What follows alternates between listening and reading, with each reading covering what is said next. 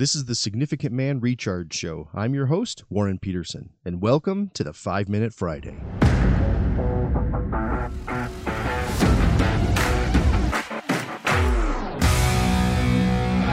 One of the traps we can fall into as fathers, often without even realizing it, is the amount of pressure that we're putting onto our kids. We can add some pressure, create pressure, and then add even more pressure on top of that. And there are times when this is obvious, when it's clear that pressure is being added from dad. The dad who insists that his son or his daughter must be the best player on the team, the MVP. The dad who insists that his daughter or son must get straight A's all throughout school and get into a specific college. That has to happen. Dads who do this usually will openly justify that pressure. They know they're doing it. They're proud of doing it. But I'm not talking about that issue today.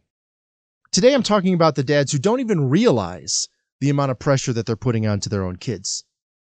These are usually the good dads, the involved dads, the loving dads. But they're also often the pressure-filled dads. This pressure, it comes in a very different way. It's through the books that dads require their kids to read and then give a full report on. It's through the activities that the dads require their kids to participate in. Now, these dads, they might say, well, the kid doesn't have to be the starter or the best player on the team, but the kid still has to go. The kid has to compete. The kid has to always give his best, to never quit, and so on. And at first, all of those things, they sound good. They all sound positive. And I'm not going to tell you if they're good or bad. That's not my call to make for you or for your family. But what I will share here, however, is that absolutely is adding pressure. And now you might say, well, that pressure is good. Kids need to learn how to handle pressure. They need to learn how to follow through. And again, there's nothing wrong with teaching kids how to handle pressure and how to follow through. I think that's part of our jobs as dads. But there's definitely a line that can be crossed here. And the thing is, it's not difficult to cross that line and end up exasperating your children, leading them into a direction that you never intended. You can put so much pressure on your kids that it leads them to anger, including inward anger. And unfortunately, then that can end up towards themselves and towards you. So you have to be very careful here. This is part of what Ephesians 6:4 is speaking to when Paul says, "Fathers, do not exasperate your children. Instead, bring them up in the training and the instruction of the Lord." Or in the NLT translation, it says, "Fathers, do not provoke your children to anger by the way you treat them. Rather, bring that up with the discipline and instruction that comes from the Lord." When we put so much pressure on our kids and when we're not careful, that pressure can lead to some undesired outcomes. One way that you know you're putting too much pressure on your kid is if you're otherwise good, happy, normal kid, right? If there's an increase in lying and hiding things from you, there might be too much pressure. In the context of this conversation, that's often done out of fear. Fear of the reprisal from dad, fear of the disappointment from dad. And when kids feel this pressure, when they're exhausted like this, they're afraid of failing, they're scared to meet their father's expectations, they're constantly worried about disappointing their fathers and so on.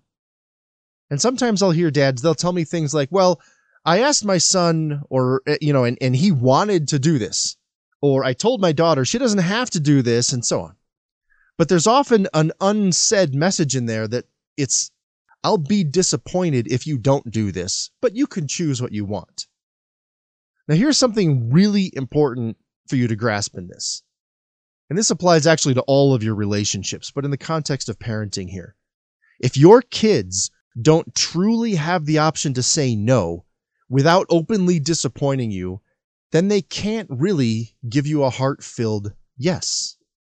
It's more likely going to be a yes out of obligation and wanting to meet your expectation, and that really isn't a yes at all. If you haven't given your kids permission to say no without you being fully at peace with that and with no consequences to them, then they can't really say yes.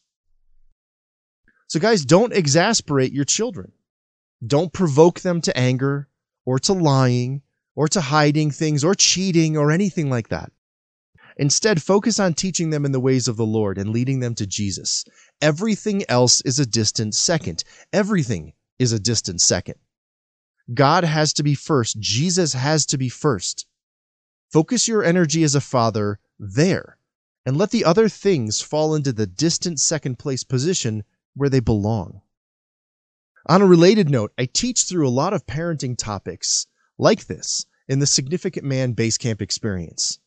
We get into a lot of details on raising sons and raising daughters. And Basecamp, it's 4 days, it's 3 nights, it's an immersion event in the Colorado mountains.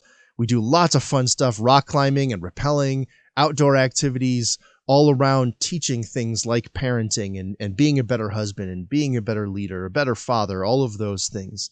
It's a great, great, great experience. If you're interested in that, head over to significantman.com and check out the Basecamp experience. Now, please be sure to subscribe to this show, rate it, and leave a review. Your ratings, your reviews, they really help other people find the show, so thank you for that. All right, enjoy the next show.